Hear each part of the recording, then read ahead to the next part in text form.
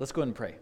Father, we thank you for the good word in the scriptures that there is no condemnation for those who are in Christ Jesus, that we may feel guilt, we may feel shame and fear and despair and all kinds of negative things, and yet your thoughts toward us are always good and kind and courteous and loving and life-giving. So we come to you today to receive of your word, by which man doesn't live by bread alone, but by every word that proceeds from the mouth of God. So we honor you today.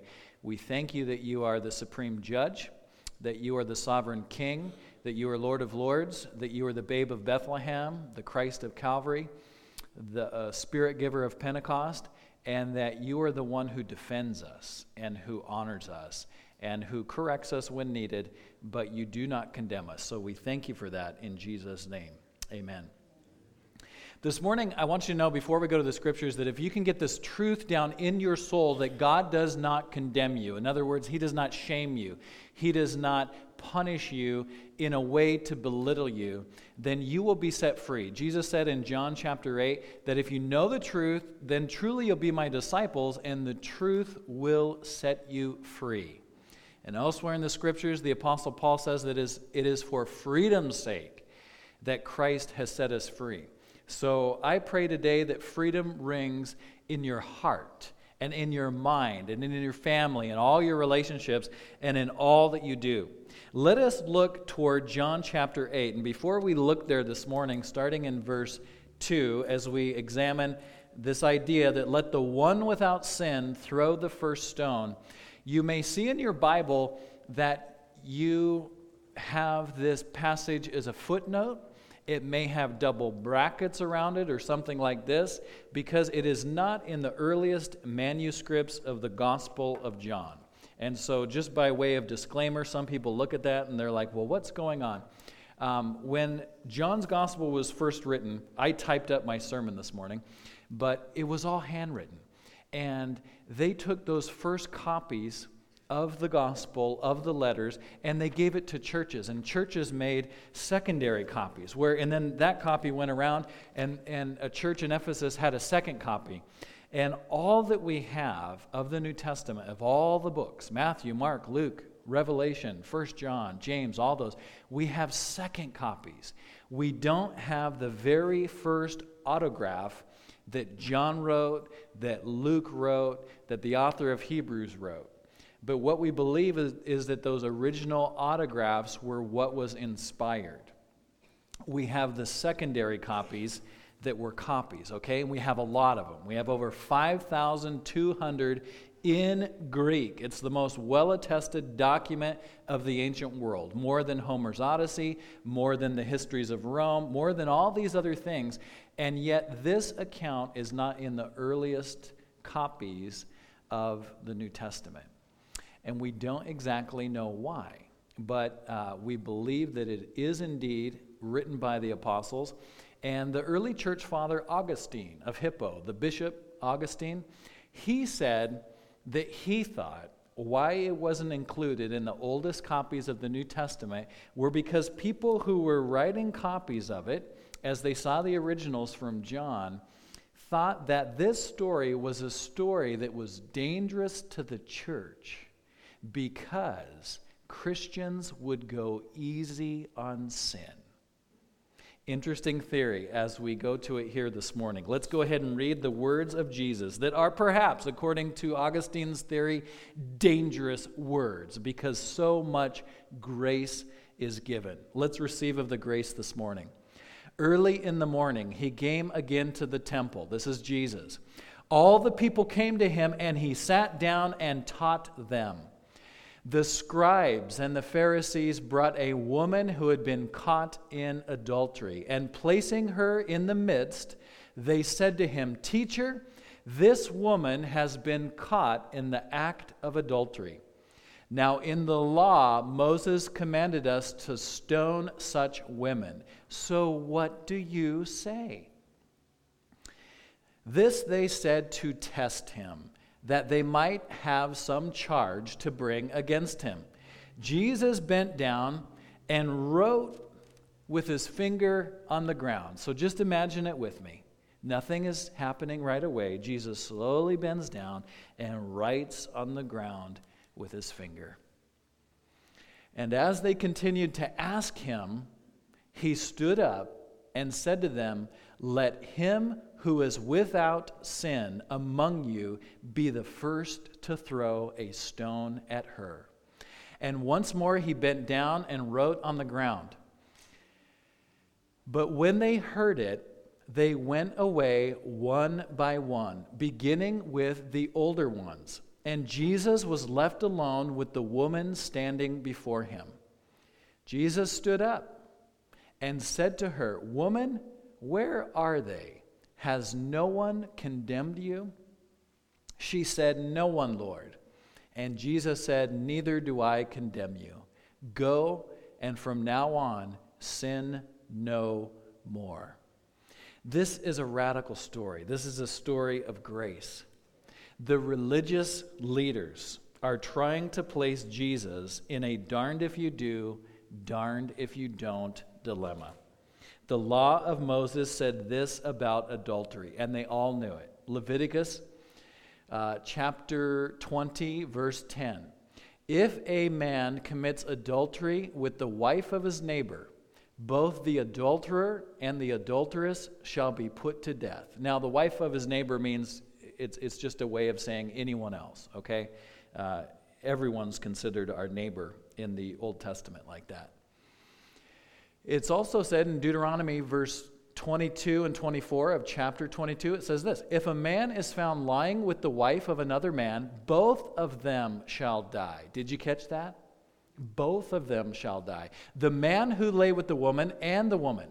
So you shall purge the evil from Israel. So this is 1,400 years before Christ, what God told to Moses from Mount Sinai and then further revelation 1,400 years before Christ.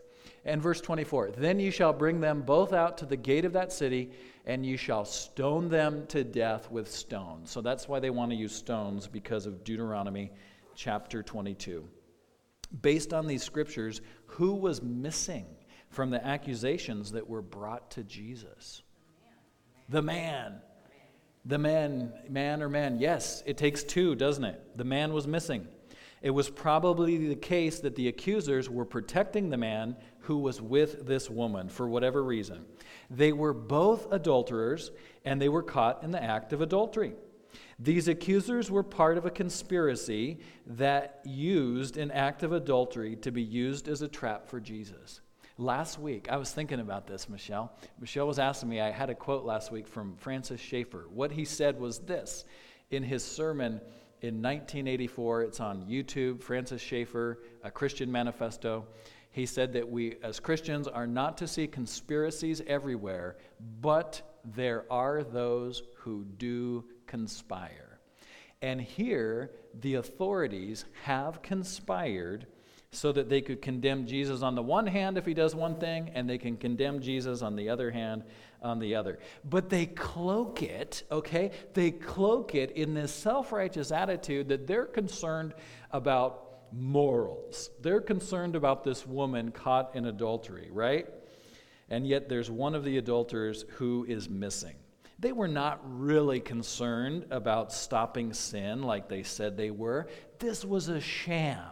This was a setup. They thought they could outsmart Jesus and catch him in a dilemma. But nobody, and I say nobody, outsmarts Jesus. And when you are caught between a rock and a hard place, Jesus will not be outsmarted in your situation either. You cry for mercy. You say, "Oh Lord Jesus, I need help to figure out this confusion. I need help to figure out this situation because I can't figure it out." That's why the Bible says to trust in the Lord with all your heart and lean not on your own understanding. In all your ways acknowledge him, and he will make your paths straight. And he will expose the paths that are crooked also. I was quoting Proverbs 3, verse 5 and 6. So here's the dilemma. If Jesus said not to stone her, then they would accuse him of disregarding the law of Moses. And they would tell all the people who were following him, "Oh, sure, Jesus is compassionate. Well, look at how hard-nosed he is here in this situation. So on one hand, he would disregard the law of Moses that you've seen up here. If Jesus said to stone her, go ahead and do it. Let's fulfill the law of Moses. Then he would be breaking Roman law, and they would go to the Roman authorities and they'd say, guess what? This rabbi, Yeshua of Nazareth, he wants to kill somebody. And yet Roman law was that all throughout the Roman Empire in the first century, the kingdoms that were under them, the vassal kingdoms, the subjugated kingdoms, could not put somebody to death. In other words, they couldn't execute a capital crime, punish it, without the Roman authorities saying, okay, you're coming before a Roman court, not a Jewish court or a Galatian court or a Cyrenian court. You had to come before the Roman court in order to get them to put the person to death. That's why you remember in the crucifixion of Jesus, the religious leaders, Caiaphas, Ananias, they had to go to Pontius Pilate to get him to crucify Jesus. They couldn't do it on their own because of Roman law.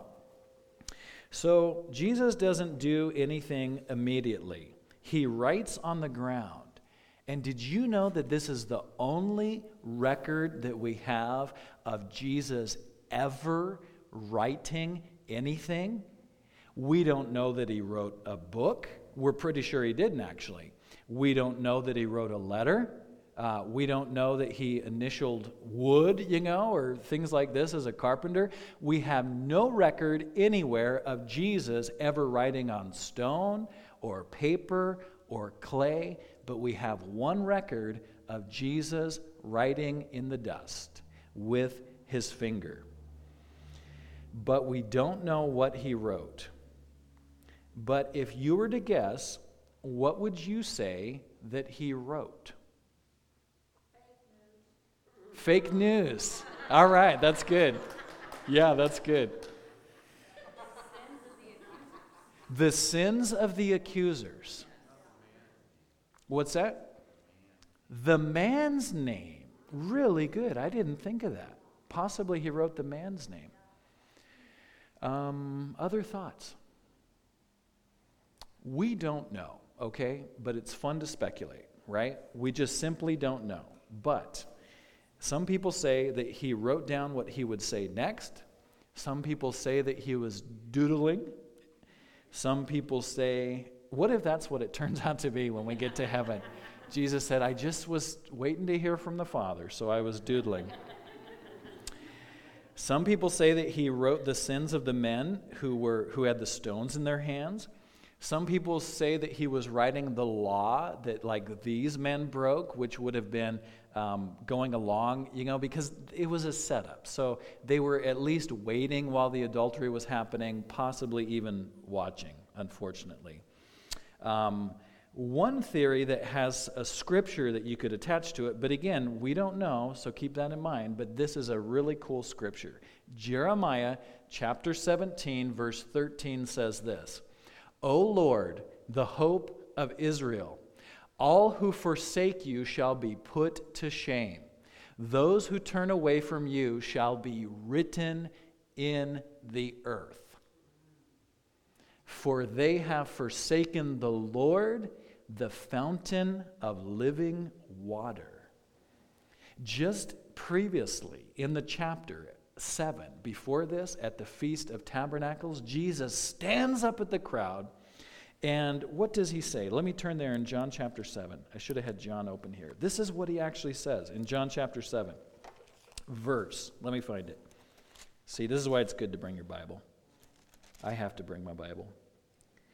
By the way, I have many Bibles, which is a sign of mental illness, but I get excused.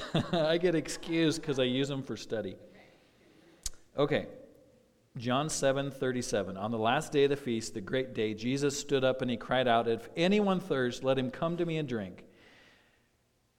Whoever believes in me, as the scriptures has said, out of his heart will flow rivers of living water. Jesus is that fountain of living water, and it could be that he was writing in the earth those who had forsaken the Lord and who would be put to shame. But in the end, we don't know, but that's a fascinating scripture, isn't it? The authorities thought that they could put Jesus over a trap door and then pull the lever and they would catch him. But Jesus never backed down from a challenge like this. I love Jesus for being Savior. I love Jesus for being my advocate. I love Jesus for not condemning me when I am in the position of this woman, okay? Now realize this, when you read the scriptures like this, at some point or another, it doesn't have to be the sin of adultery, but sin, we've all fallen short of the glory of God, the scriptures say. And at some point or another, we are all in the position of the accused. We are all guilty of some kind of guilt. None of us are perfect, right? And so we are in the position of this woman. But God bids us to be in the position of Jesus. Luke 6:36 says, "Be merciful as your Father who art in heaven is merciful." Henry Nouwen, who taught, I think, at Yale and at Harvard, and he was a Catholic priest. He's gone home to be with the Lord. But he wrote a book about the story of the prodigal son in Luke chapter 15. And Charles Dickens, who we're going to watch a movie about Charles Dickens on Wednesday night, Charles Dickens said that the greatest story in all of human literature is the story of the prodigal son. And you know that the prodigal son is the one who comes to the father and he says, I want you to divide up the land with me right now, cash me out. And he takes his inheritance and he goes to a foreign land and he wastes it all on wild living. That's what it means to be prodigal, is wasteful. But then he hits the lowest of lows where he's feeding pigs, and he realizes, if I were just an employee, a slave in my father's house, then I would eat better than I am right here. And it says in Luke chapter 15 that he came to his senses. He came to himself. And we all come to ourselves like the prodigal son, like the adulterous woman. We come to ourselves and we return to the Father. And so he goes back to the Father, and he has his line rehearsed, and he says, I've sinned against heaven and against you. Now if you only just treat me like a slave. But instead, the Father treats him like a son, like nothing had ever happened. They get out the royal signet ring that means that he could conduct business for his father. They put on the robe over him. They put shoes back on his feet, which means that his position was totally restored with the Father. But there's somebody who was mad, the older brother. He says, I've worked for you all these years, and you've never thrown a party for me. And yet here you killed a fattened calf, and you welcome home the son who's wasted all this money with riotous living and with prostitutes. And the father tells that older brother, he tells him, he says, you know what? Everything I have is yours. But your son who was lost has been found. Your son who was dead is now alive, and we're going to celebrate. We're going to party. And that's what God does when we come to our senses. He's the Father who does not condemn, but the Father who restores. Now, we still have reason as prodigal sons and daughters to feel like we don't deserve it, but guess what? God's grace is better than you deserve. God's mercy is wonderful, and it's awesome. And so Henry Nouwen said this. He said that at first when he heard the story of the prodigal son, he said, I realized that I was in the position of the wasteful son, in deep need of the Father's mercy. But then he said as time went on, he realized that he was actually in the position of the older brother, judging other people, thinking that he was better because, of education or his position in the church or because he was chosen or whatever it is, okay? And he realized that wasn't the position to take. And here with this story of the woman, this account of the woman that's caught in sin, the older brother position is certainly taken by the scribes and the Pharisees, right? The authorities who supposedly, we're looking after society here, But they weren't. Nouwen says that we as believers are invited to be like the Father, compassionate, gracious, loving, forgiving, overlooking, okay? Because that's where life is. And this Sunday, the second Sunday of Advent, we're celebrating love. Jesus said, and I've had people ask me, what's it mean in the Gospel of Matthew 5:48 when it says, be perfect as your Father who art in heaven is perfect? The word perfect is teleos, which means complete or mature, okay? In other words, fulfilling its purpose. Under the principle of Scripture, interpreting Scripture, being perfect as our Father art in heaven, you might think that that's out of reach, but it's not. Because, people say, oh, nobody's perfect. Well, that's true, but aren't some people mature? Aren't some people complete? Aren't some people human? I already gave you the scripture that interprets this. Luke 6, verse 36. Be merciful as your Father who art in heaven is merciful. When you are merciful with other people, when you realize they are only human and they are also in deep, deep need of grace, then you are acting like the father of the story of the wasteful son. Then you are acting like Jesus in the account of the woman caught in adultery. Then you are operating with life, with vitality, with forgiveness, with grace. And what it means to operate in those things is to be like Christ. Because as he is in this world, so also we should be. Because he's the firstborn, Romans 8, he's the firstborn among many brothers and sisters, so that we would be conformed to his image, that we would be restored like Adam and Eve, that once again, these men and women and boys and girls gathered here today, we reflect the divine image of our Father. Because what it is to be human is to be created in God's image. Are you hungry for that? I'm hungry for that, and I'm thirsty for that. That's called righteousness and joy and peace, and that's what the kingdom of God is like. Now for the rest of the story. Jesus knew this, that in Deuteronomy chapter 17, that the law said this. It said, on the evidence of 2 witnesses or of 3 witnesses, the one who is to die shall be put to death. A person shall not be put to death on the evidence of 1 witness.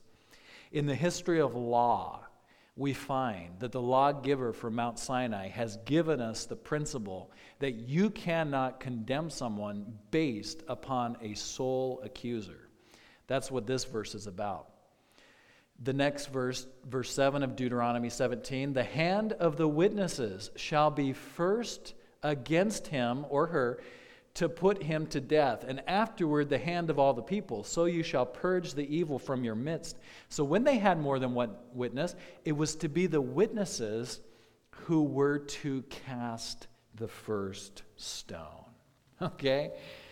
So the witnesses were supposed to throw the first stone. Jesus chose the law of Moses over Roman law. He sided with Moses. The woman was guilty and deserved to die. But so did the accusers. Because they were not just witnesses to adultery, they were complicit in this scheme. Jesus' response is not to overturn the law. Rather, he will expose the hypocritical bloodthirst of the authorities. He examined the witnesses and told them God's standard for them. Let the one without sin be the first to throw the stone.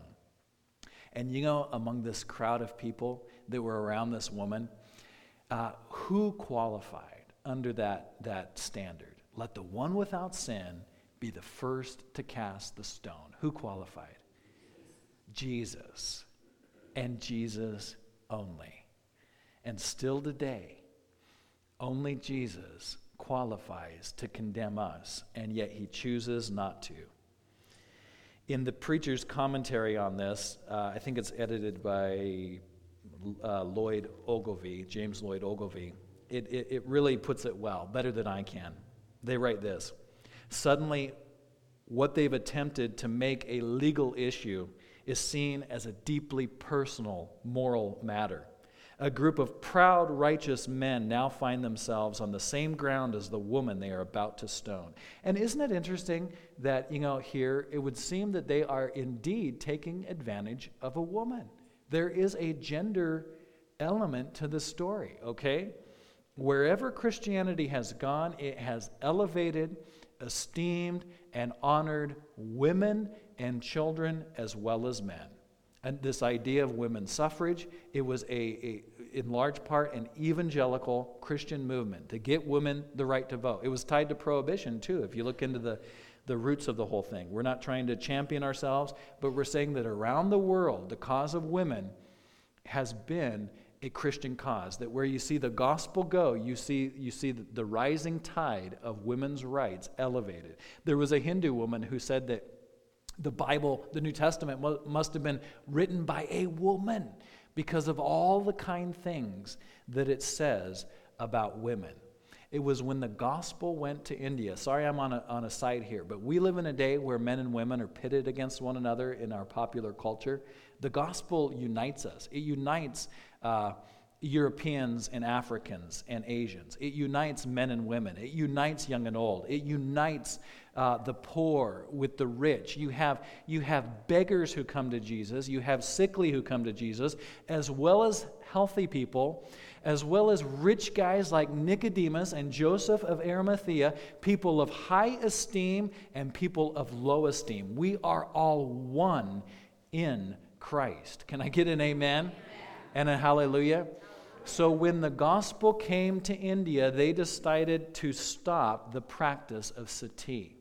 Sati, you might have heard me talk about this before, but I feel led to share this. Sati was where when a wealthy man died who had a bunch of women, he died and he was on this kind of like big log raft, a pyre, as it were, and they'd send it down the river. They'd light the thing on fire so that he died, he was cremated, and all his surviving widows were with him. That was the value they placed on women until the gospel of Christ came to India with the preaching of the gospel through William Carey and other British missionaries. History is awesome, and those who don't know their history are doomed to repeat it. Back to this quote. These righteous people who thought they were so good, their pious armor has been pierced as each one faces the depths of his own sinful nature. Each has to deal with the inner darkness which is so closely intertwined with self-righteous legalism.